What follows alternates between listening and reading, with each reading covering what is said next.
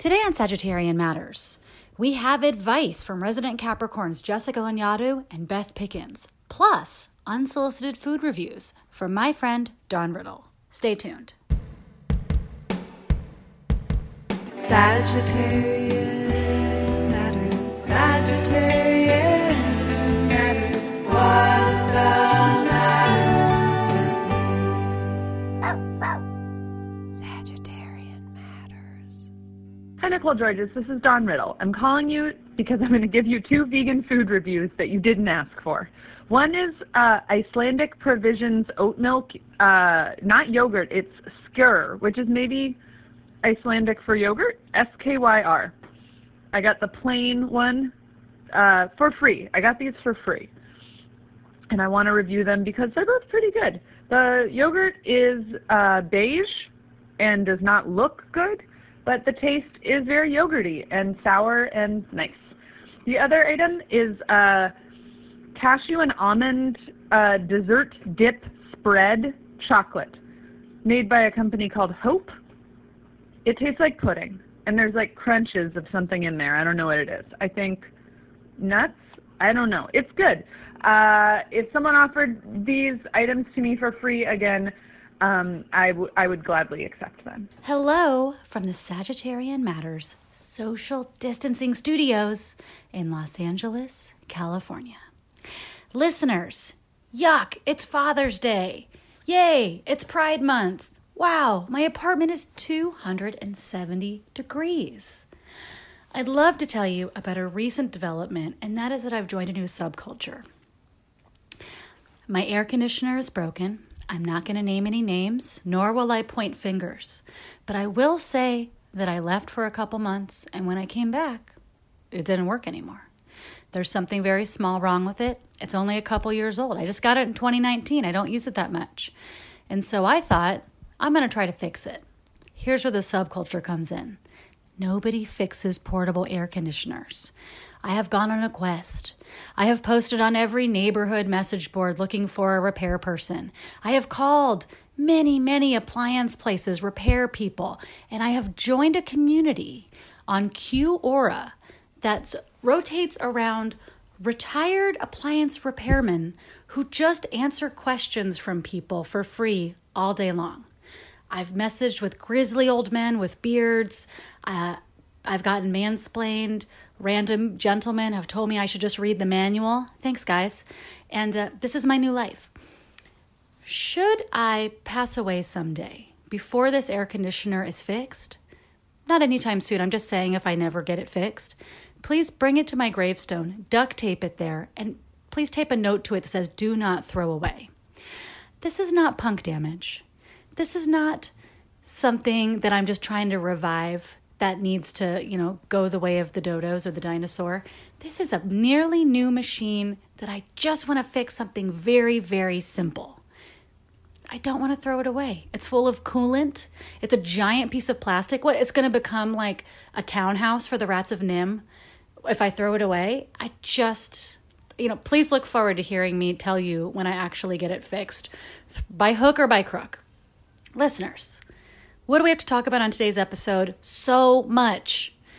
But I did just want you to know that it's about 400 degrees in here because I can't have AC on anyway because it will compromise the quality of this audio that I'm recording for you today on an iPhone. Okay, we were graced with an unsolicited food review by friend of the show, Dawn Riddle. Thank you, Dawn. I appreciated that. I enjoyed it, and please send me more. Listeners, Dawn Riddle is on Instagram. You can find her at Dawn Riddle, or she has something called Bad Boys Diner out of her house. Find her on Instagram, Bad Boys Diner. Dawn makes beautiful food out of her house, gives it to her friends for free, sets up appointments with people to come sit on tables outside of her home, and someday soon she's going to make friend to the show Morgan and I the very best meal of our lives. Find her, follow her, and trade food tips. Apparently, she has invented a type of cake that never existed before, and I believe it. Dawn is the person who gave me a really delicious tahini tip, which was tahini, cocoa powder, maple syrup, salt, mixed together in a bowl as a dessert. I love it. Okay, here's my top 10. The top 10 things I've been enjoying or not enjoying the past couple of weeks.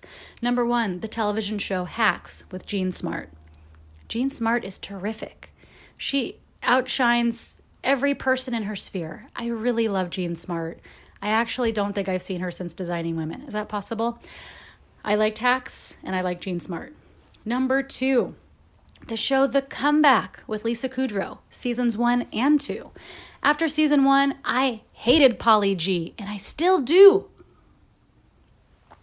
It's been many, many years, well over a decade, and I still feel the same sense of hatred towards the character Pauly G. And I think this made it so I never finished season 2 until rewatching it this year. And I have to say, I've never felt so good about a series finale. I've never felt like I was made whole by a season finale like I did the finale of The Comeback. It's really beautiful. I really recommend it. Season 1 is hard to get through because it's uncomfortable, but it's that way by design. Just do it. I am very sad to tell you that I watched the entire series Younger about an old woman who poses as a young woman. And that's the whole plot of the show. And I watched every season, as recommended to me by Craig, neighbor Craig, who helped me raise a squirrel. When I say old woman, she's 40, in her early 40s. She's approximately my age, going back into publishing, pretending to be 25. Do I think she looks 25? Not necessarily. Do I think I look 25? Not necessarily. Anyway, I watched this entire show. At the season finale, series finale, everyone got what they needed. That felt good, but not as good as The Comeback. I'm also sorry to say that I am just neck deep in The Handmaid's Tale. It's one of those things like when you're waiting for a bus and at a certain point you've waited so long it's uncomfortable and you're like, I should just get in the car. But I've waited so long that I just want to see this through. That's how I feel about Handmaid's Tale. I didn't want to watch it. I listened to the book. I started watching it. I've watched too many hangings, too many fake hangings, too many traumatic things now to give up right when they've gotten out of Gilead. You know what I mean? No spoilers, but somebody had to exit Gilead at some point. Anyway, I was very saddened to find out that there's another season coming up. I thought I was like seeing it through and this was the last season and there's still more to come.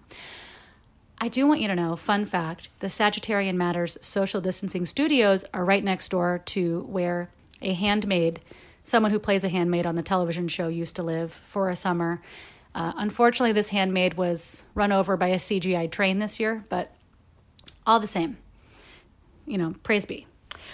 Something I really enjoyed was the audiobook Rememberings by Sinead O'Connor, as read by Sinead O'Connor as an audiobook. For those of you who don't remember, she rose to fame. She had the #1 song in the whole wide world. And then she did a protest.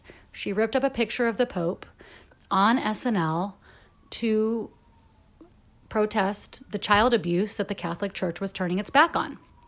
In this day and age, that's not the most scandalous thing in the world. There's dialogue around that. That's actually, an issue that people talk about. But at the time, people just felt like she was the devil. She was sacrilegious. And somehow that made it open season for men of the world, for everyone in the world, to treat her terribly. She became a pariah. People made fun of her. People were threatening violence against her, encouraging others to do violence against her. They were having huge protests, just like when the Dixie Chicks said that they weren't proud of Bush and everyone steamrolled their CDs or had a pyre. It was like that. It was like people were burning effigies of Sinead O'Connor, and it was open season to make fun of her for the rest of time. This had an effect on her.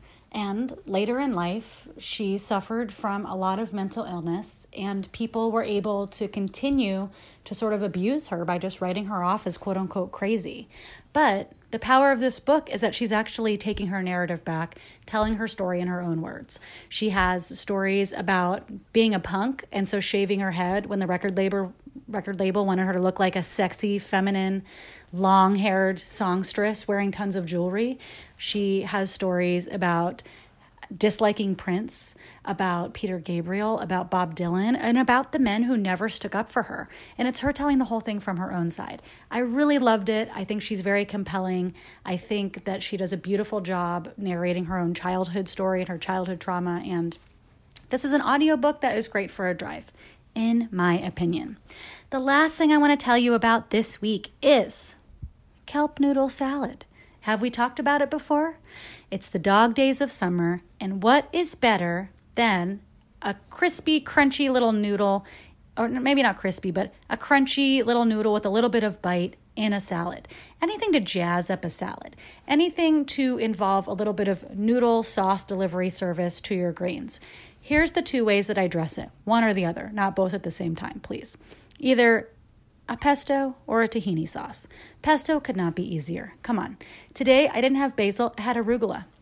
I got a little fucked up from being in the back of the fridge.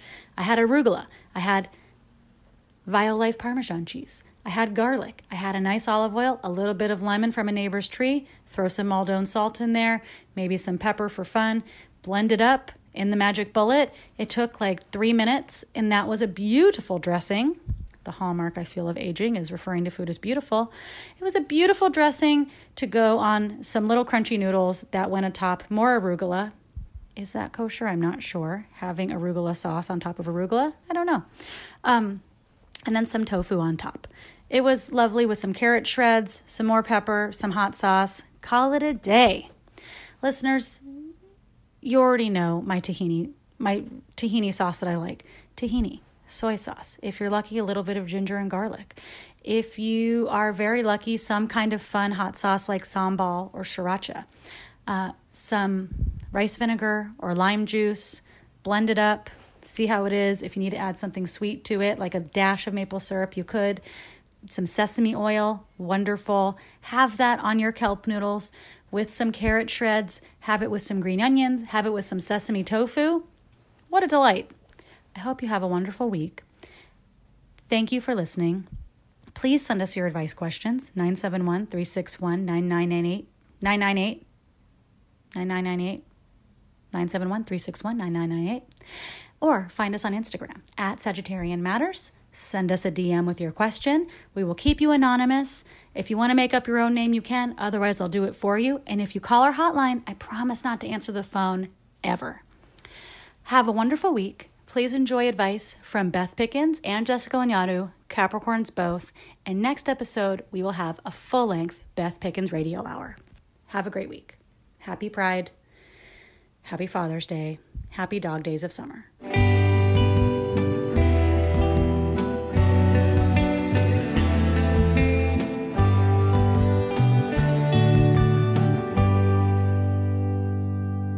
Dear Sagittarian Matters, my question for you has to do with rejection. I graduated from my fiction MFA 3 years ago. A lot of cool things have happened in my life and career since then. I do creative work full time, which is never something I imagined for myself. I've also been rejected from every single fiction, fellowship, and residency I've applied to. I recently made the decision to stop applying altogether because the rejections make me feel discouraged, insecure, and generally shitty about myself and my work. I have an agent and other avenues to make my short story and novel writing dreams come true. Still, there's a part of me that wants to keep applying and is really fixated on this narrow marker of success. There's one fellowship in particular that's become a white whale for me. When I was rejected for the 3rd time this spring, I couldn't work on my novel for a month. Do you think I'm making the right choice for me, or should I shoot my shot for the 4th year in a row? Signed, Rejected in Reno. Hello, Rejected in Reno. Oh, great question. This is such a wonderful question. I'm so glad you asked this because this affects so many artists and writers. Rejection and getting a new kind of relationship to it. So the short answer is yes, I want you to keep applying for everything that you want and are eligible for. Okay, so let me explain what that means. First, I want you to think about the residencies, the grants, the fellowships, the things that you really want in your life and career. Not that you think you should have, or if you got it, maybe you do it, but the things you want. Because I don't want you to just spend all your time applying to things. That can take up a lot of time, and you've limited time for this part of your career. Then I want you to make sure that you're competitive and eligible. That means first, make sure always with any application that you're absolutely eligible. Then I want you to see, is this a good time in your career to apply? Are you competitive? Meaning the people who are getting the things that you want, are they more or less your peers? Or are they people who are much further ahead in their career? For example, with my clients, I always recommend they don't start applying to a Guggenheim application, to the Guggenheim Fellowship until they're at least in their mid-30s, because the Guggenheim presupposes that you're a professional and you've been in your career for at least, 15 years. So it wouldn't be a right time to apply in one's late 20s. So I want you to make sure that the people who are getting the things you want are more or less your peers, even if you don't know them. Are they in the same sort of phase of career? Okay. Next, I want you to start to begin to change your relationship to rejection. Because if you can make friends with rejection and make it a goal to go after a certain number of rejections a year, you can begin to detach from the effects of rejection. Pause for the fire truck. Hopefully that's it. Which is really important because being a part of a writer's life is getting a lot of rejection, right? It's like trying to sell a book and getting no after no after no with different publishers, applying to teaching jobs, maybe trying to get stories placed, all kinds of applications. You're going to get rejected a lot. That is part of being a professional artist. So changing your relationship to it so that it doesn't take you out for a month is really worth your time. And it's totally possible to do.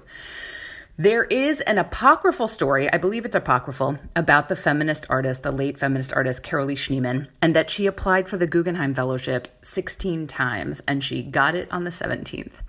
And I like that story and other stories of people applying over and over and over again to the things they want and being unwilling to give up as, a source of inspiration. What you don't get has nothing to do with you. When you get rejected, it has nothing to do with you and has more to do with the cohort that the panel selected. And the thing with panels on any kind of grant or fellowship or anything at all, they're a group of bozos. And I say this lovingly. I serve on panels too. I'm another bozo. It's just a group of strangers who come together and have to make really difficult decisions on that day to pick a group of artists who cannot be compared. You can't compare one writer to another. And yet that's what the panel must do. And then the next day, that group of bozos, they might have picked slightly different people. But here's the thing. One time, it's going to be your group of bozos, the people who see your application and they say, yes, we want this person. So your task as the applicant is to make sure that your strong application is there, that your hat is in the ring when your group of bozos is making decisions. And I want you to go into it with a little bit of a plan of detachment, of you're doing your part by putting your applications in the world. Oh, I know. The other thing I really want to say too, I should have said this at the top. If you're not already doing this, make sure you show your application materials from time to time to some trusted advisors who also do a lot of applying to things. Because it is useful to make sure that your application reads well, meaning it's very clear, they understand what you say you want to do, it sounds feasible. Sometimes artists, including writers, don't write very strong applications because it's a different kind of writing. I mean, I worked as a grant writer for over 10 years. It's a different kind of writing. And I had all kinds of clients, including writers who that wasn't their strong suit, writing their own grants. And so they hired me to do it. And maybe your applications are fine, but it's worth passing them in front of a few trusted advisors' eyes, people who know about application materials, just to make sure it's really clear. So keep applying. Get some feedback to make sure applications are strong, apply for things you want, and apply for things that you are competitive for, and learn to go after rejections and make friends with it. It's a different group of bozos every time. Good luck.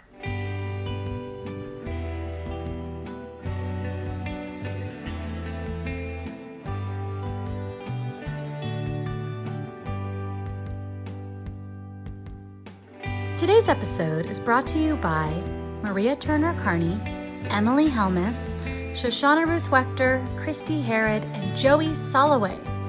If you would like to support Sagittarian Matters, in particular producer Chris Sutton, please send $5, $5 million, that's your business, via PayPal to hornetleg@gmail.com. Or, this just in, he's got a Venmo, Hell Books on Venmo. That's HE double hockey sticks books. Thank you for your support, and we look forward to saying your name on the podcast. Producer Ponyo looks forward to it too. Don't be scared, that's just Ponyo's speaking voice.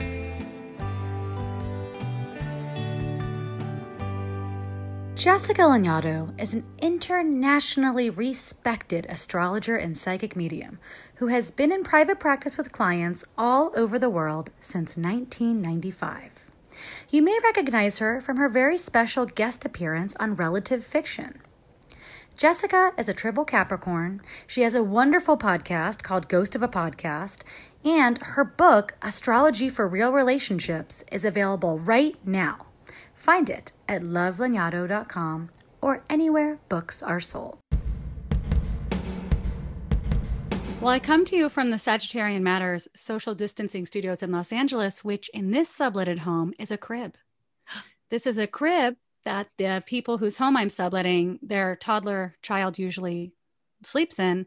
But I have found that for podcasting, this is the room in the house with the best audio. So I've been recording everything from this crib. So are you like sitting inside of a crib? Yes. These are the bars of a crib around me. One side is open because it's a big girl bed, but Sure. I'm surrounded by boxes and stuff. Anyway, we have a lot of questions from listeners who are so excited to have you back on the show, as am I. As am I. Okay, dear Jessica and Sagittarian Matters. In a world where direct communication is often taken as rude or threatening, how do we honor our honest, truthful nature without either shrinking to avoid hurt feelings or being harsh? That's interesting. Wondering in Wisconsin. Wondering in Wisconsin. That's also just good. I don't know if they really are in Wisconsin. I would be really charmed if they weren't and they just used it because it was like a good woo. Yeah. Well, this is interesting too, because it's almost like there's like a certain East Coastness and a certain West Coastness. Yeah. I don't find, it's interesting because yes, some people feel that directness is rude, or is that what the words they used? Yes. And this person appears to be on the spectrum of woman identified. And so people are less accustomed to directness from women or people that present feminine. They're like, oh, what are you doing? You know, it's interesting. I'm very direct. You're a very direct person as well, eh? So for me, I am a very direct, very honest. And I made a decision. I know this might sound so silly, but I personally made a decision when I was a teenager. I was like, I'm just going to be a really honest person. And what I found is that people, once they accept that you are how you are, they orient around that. But here's the big but, is that a lot of times we say to ourselves, I'm being honest, I'm being direct, when what we're actually being is obnoxious or insensitive or demanding or critical. And there is a space between being honest and direct in those things. And I think some of that is about really making sure that what you're saying is considerate, you know, and that's not, it's like, we couldn't answer this completely on, like, we don't really know what's going on with the questioner, but I think that there's like two parts. There's one is if you're just being direct and honest and people are just like, ow, you're just supposed to agree with me, then let them have their reactions because that's about them and not about you. You don't need to adjust something that's someone else's problem. If that's someone else's problem, let them have their problem. And on the other hand, if you're telling yourself you're just being honest when you're actually kind of being a dick and not being generous or empathetic, not considering how you frame your message or whether or not the person, you know, is in the right frame of mind to hear it, or whether or not it's even your fucking place, then that's a different conversation, right? And it's hard to know which is which based on this question. Yeah. I have a couple of things that I run through in my head sometimes, especially if I'm feeling a little elevated and I want to say something, which is it true? Is it kind? Is it necessary? And does it need to be said? Does it need to be said right now? And does it need to be said by me? That kind of helps me like remember my place and it's one thing if you're talking about in the workplace, but it's another thing if it's interpersonal. Sometimes somebody doesn't need your fucking opinion. Yes. Sometimes someone wants to tell you something because they're your friend or your partner, and they just want you to listen to them and reflect back that you hear them, not be like, well, I'm being honest. I just want to tell you I'm being honest. I think, so it really depends. But I do try to run through those things, and they do help me hold my tongue at times where it's actually like none of my business. Yeah. To tell somebody something that's my opinion of their life that they didn't ask for. I think that's so important. And also, It's asking someone like, do you want to hear my thoughts right now, or do you just want me to listen, is a really easy, simple thing that you can do that can radically change your dynamics with people. Mm-hmm. Yeah. I'm looking more at this question. How do you honor your honest, truthful nature without shrinking to avoid hurt feelings or being harsh? Yeah. I feel like we nailed that. I mean, I feel like we nailed it. I also feel like those answers, they're questions you ask yourself. I feel like that should be turned into some sort of shareable post to help the people help themselves. Yeah. Well, I do have these as anonymous fuzzballs. I can post them to go along with this. I really think you should, because anonymous fuzzballs, check, adore, love. And also just, I mean, if they're sharing wisdom, what's not to like? What's not to like? I mean, but it is helpful sometimes when I have that, like sometimes like a pause within myself to be like, the thing I want to say that feels really true, does it need to be their truth too? Or can it just be my truth?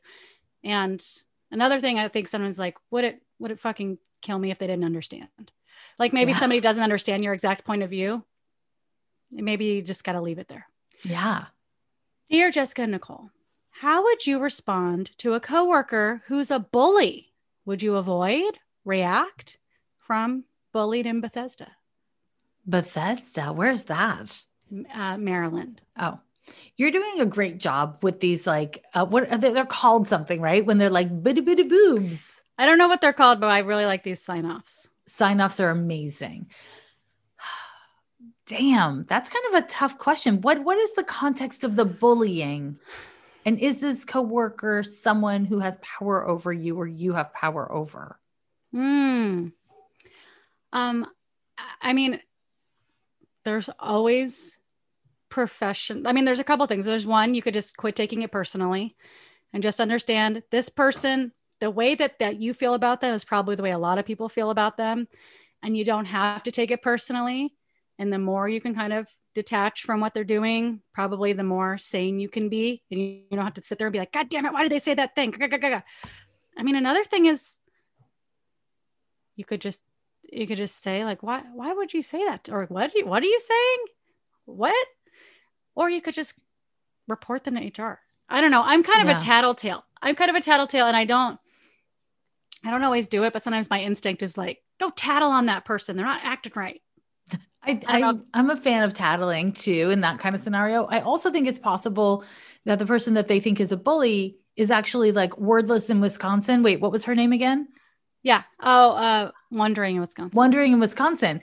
Maybe Wondering in Wisconsin is just like, I'm just trying to be direct and honest. And this person feels bullied. So there's also a question of like, kind of what you were saying of just saying directly, hey, this is actually not funny to me. You need to fucking stop. And I think we undervalue kind of the impact that being really direct and clear is. And I don't mean defensive and aggressive. I just mean firm and clear. And sometimes a lot of drama can be avoided by just saying, hey, eye contact. Are you having a bad day? Because the way you're treating me makes me feel bad and I'm not okay with it. You need to stop. And, just not even like, not trying to have a deep conversation, not trying to punish them, not trying to show them how sad you are or how angry you are, just being like, this is my boundary. And if you are going to tattle, which I really like it that we're calling it tattling instead of reporting it. But I think you have a stronger case if you have been kind of as quote unemotionally as possible or professionally as possible, very exceptionally clear. And if you're at all concerned and you have a kind of a work environment that involves emails and computers, I'm a huge fan of a paper trail. So everything in writing an email to someone saying, hey, you said this thing to me the other day. It made me feel really uncomfortable. I've noticed that this is a pattern. I'd like to bring it to your attention and ask you to stop. And then if this does go to HR, you have this really clear thing you can show to them. And it's always good to be a little litigious if you think something can go sideways on you. Yeah. I like the idea of a paper trail. I mean, even if you need to just make a note of it, send it to yourself, or, so you have a timestamp on it before you decide to make your next move. I mean, I like what you said about being direct. And also, I'm not above making myself just seem like a knob who doesn't understand jokes, and just being like, I don't understand why you said that. Or like, hey, you said that, are you doing okay? Because you said this joke and it really hurt my feelings. I just want to make sure everything's okay with you. Just making yourself just be like, you're dense. You don't understand that it was the funniest joke in the world. And you're just never going to, because you just don't have a sense of humor. Mm-hmm. Just pretend like you don't have a sense of humor when you go to the office. So when they say something passive aggressive at your expense, you could just be like, what are you talking about? And it just becomes significantly less fun if they have to explain their own mean joke. Yes. But again, I think some of our feedback is like based on some assumptions about the work environment, and B, the nature of the bullying. Yeah. I'm assuming it's not that bad since there were no examples shared. Yeah. Well, I mean, this was on Instagram stories, but they didn't make it like a multi-story thing. Which people do when things are really drama nuts. So, speaking of drama nuts, I just got something called soap nuts. Have you heard of this? I can't remember. It sounds familiar. Soap nuts are these little berry nuts, and you put them in a little mullein sack, and you use them instead of laundry detergent. What? Yes. They're soap berries. If you Google soap berries or soap nuts, you will find, I just learned about this and I'm about to start trying it today. Put some essential oils on my soap nuts. You throw it in the wash. You can use soap nuts for your body, for your dishes, or for your laundry. And they're literally just berries. So there's no packaging. There's like no harm to the planet. And apparently they work. We'll find out. This is wild. I mean, please report back. Oh, I will. And I'm sorry that we took it away from bullying, but I feel like soap nuts are on topic for everything. They sure are. And if you're getting bullied about the way your clothes smell, try soap nuts. Try soap nuts. What if we found out that the bullying was this person like putting them in a locker, giving them a swirly, giving them like a noogie or like a rope burn, or just like a wedgie? Then we've given them really bad advice. And I am not above admitting that. The email could say, when you gave me a wedgie this week, it was very uncomfortable for me. I need to ask you to please stop giving me a wedgie. Honestly, I feel like you need to make a fuzzy about that. Please. Well, and also pulling someone aside is nice and awkward enough that you might get a response. Mm-hmm, mm-hmm. Yeah. As opposed but it comes back to being direct, doesn't it? So I'm starting to really think that I know Wisconsin and Maryland are two different places, but I think this might be coworkers.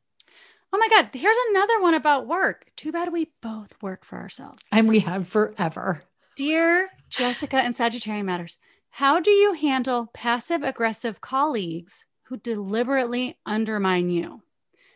From Undermined in Utah. Direct. The way to combat passive aggression is by being direct. And this, I mean, I had such a quick answer to it because I really, really believe that passive aggression is what people do when they're resentful. They feel powerless and they're harboring a lot of like pent up emotions. And being direct is the most effective way of dealing with it, because they will either explode and do something ridiculous, or they will stop because they don't want to be called out. Mm-hmm. Yeah. I think it's important to also just try, a way to like detach from this and not take it personally. It's just like this person's suffering. Maybe they're deeply insecure. They don't understand how to just like stay in their own lane and do their own work. So they have to, like, it's just been like, that person is suffering. And I'm going to show up for my own work. I'm going to show up for me, do the best I can, have a normal attitude, not let this infect my attitude, not let this infect my work as much as I can. And yes, alongside being direct or alongside tattling or, but just like making your intention for yourself before you go into work every day. Like what's in my control today is showing up and doing my best work and doing my best job and being pleasant for everyone to be around. What's not in my control? how this dickhead acts. It's in my control to have a conversation with them. What happens after that's out of my hands. So all I can do is like try not to be someone who's like stressed out and maniacal and mistrustful in the office, because I don't think that's going to bode well for me in the future. Yeah. And was there something in the question, remind me, about them like wanting to undermine you? Undermining. And I think that undermining piece does require action. And the question for you to consider is this person trying to undermine you in a way where everyone in the room can see it? Or is it effective? Like, are they actually effectively undermining you? Because they would take different remediations, you know, because if somebody's being a dick, I mean, we've all been in a room where one person's just being a dick for no reason and everyone can tell. In that scenario, you have different recourse than if they're actually like doing a very good job of undermining you. Right. And I think that because we don't really have that kind of data and we don't know what kind of work it is, again, you know, I think it's kind of hard to speak to, but I think that is an important detail, right? Like you can call on allies, not asking people to take a side, because that's not fair to do to people at work, even if they're your friends, but to be like, hey, are you seeing this? Like, do you have recommendations on how you think I should handle it? So it's like, I respect your opinion and you're in the room with me. Do you have advice, you know, that you could pass on to me? So you're kind of not asking people to be emotionally responsible or to put their necks out in a way that's uncomfortable, but asking them to, you know, to fucking be an adult in the room, basically, which I think is, you know, maybe won't be that effective or could be meaningfully effective. Yeah. Yeah. And I mean, some of these things, I can't, you know, it's a hard to tell from such a short question, but how important is it? Is it something that's just getting under your skin and is annoying you? Or is it something that's affecting the long arc of your career? Yeah. If it's just something like today that you're like, dang it, let it sit for a second. Yes. Yeah. Yeah. Dear Jessica and Sagittarian Matters, how do I get across that my unsolicited advice is really just my Cancer moon over caring? You're not going to like my answer. Caring, Cancer, and Calgary. Okay. This is ridiculous. I am so impressed. Caring, Cancer, and Calgary. That's so good. Thank you. CCC. Sorry. Yeah, that's not a good excuse. Sorry. That doesn't work. If somebody's telling you that you're giving too much advice and you're saying, oh, well, that's how I love you, then you're not really loving them, unfortunately. Love it's not enough to love someone. It's not enough to like someone or want the best for someone. You have to listen to what they're telling you feels like love and feels like care. And if every time, and you know, it's great for me to say this because I do pick on my partner who I love deeply, but I love to tell him how he could be better, you know? And it doesn't feel like love to him half the time. Other half the time it does. And that's actually on me to be a better person, right? So I have a Capricorn moon, I'm sharing. That said, if people feel bullied or like they're getting unsolicited advice, then it's on you to say, hey, my love language is giving advice. Are you open to advice right now? Or do you want me to take note of it and return to it at a better time? And if they say, don't give me your fucking advice, then you can say, okay, you know, and just shut up. Shutting up is love sometimes, even if you're right and they're wrong. To me, sometimes I find myself giving unsolicited advice because someone else's discomfort is uncomfortable for me. Oh, yeah. And sometimes people are just asking you to sit with that with them and give them the dignity of their own experience and of their own ability to know what to do next. Yep. And it's hard when we know so much and we care so much and we don't want them to be uncomfortable. We don't want to see them in pain. So we're like, I have 15 different ideas of how you could not be in pain anymore. But, you know, like we said before, sometimes, and like Jessica said, sometimes loving someone can just be listening to them. And that's all you have to do. Yeah. Is let them know. And also, if you have enough self-awareness to know, okay, I've got a moon in Cancer, and that is why I behave in this way. Can you accept that someone else has a different birth chart than you and that doesn't work for them? So when we first learn astrology, it's very tempting. And I guess some people do it even when they're not at the beginning of learning astrology, but it's very tempting to be like, well, I can justify my behavior based on my birth chart. But if you live in a society and you have relationships with people, then when you force your birth chart down other people and their birth charts' throats, then you're misusing astrology. You're not using it responsibly. It's about having the self-awareness to know, oh, my impulse is because I have a Cancer moon or whatever it is, although giving advice is not exactly a lunar thing, but my impulses, my desire to do these things is because of my birth chart, but The people that I'm choosing to be close to, the people I care about, are telling me that doesn't feel good. So what do I need to do to adjust? What are other ways I can show love? And can I accept that this person is different than me? And I need to care for those differences. It's really important. And I don't think the answer is study the birth chart of the people you're close to so that you can figure out what they want. When someone tells you stop stepping on my toes, just stop stepping on their toes. Don't look up their birth chart. Just stop stepping on their toes. And don't look at your birth chart to be like, well, you know what? I'm stepping on your toes because I have a moon in whatever. Like, if you're stepping on someone's toes, stop and do whatever investigations you need to, but don't use your chart to justify cultivating harm. Yeah. Can you tell me what does it feel like or mean to you to have a Capricorn moon, which I also have? And I wonder if it's the hallmark of a hard woman. Yes. Well, it's one of the many hallmarks. The moon is least comfortable in the zodiac sign of Capricorn. It's most comfortable actually in the zodiac sign of the moon of Cancer, but that doesn't mean it's healthier or less healthy. Just why? When you think of the moon, right? It governs the tides. It rules over water, and Capricorn is all about structure and form. And so what we like to do is we like to have that water, moon and Capricorn people, take a specific shape. We put it in a container and we have it take a specific shape. So how do you maintain that? You either freeze it or you don't move around a lot. In other words, you keep control. You like to maintain control in order to create a sense of safety. And that is why moon and Capricorn can be, what were the words you just used? They were good. A hard woman. A hard woman.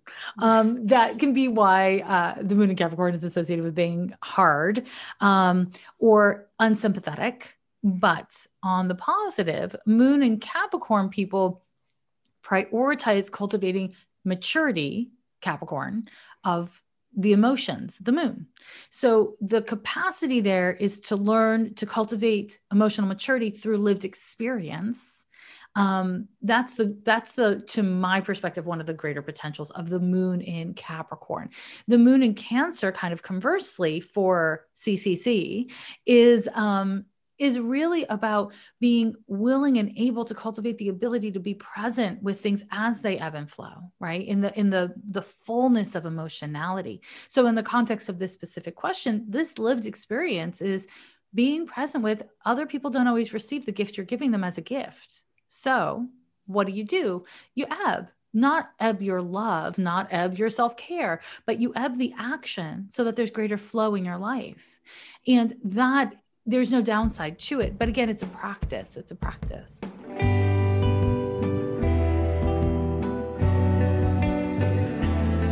Sagittarian Matters is produced by Chris Sutton with assistance by Ponyo Georges.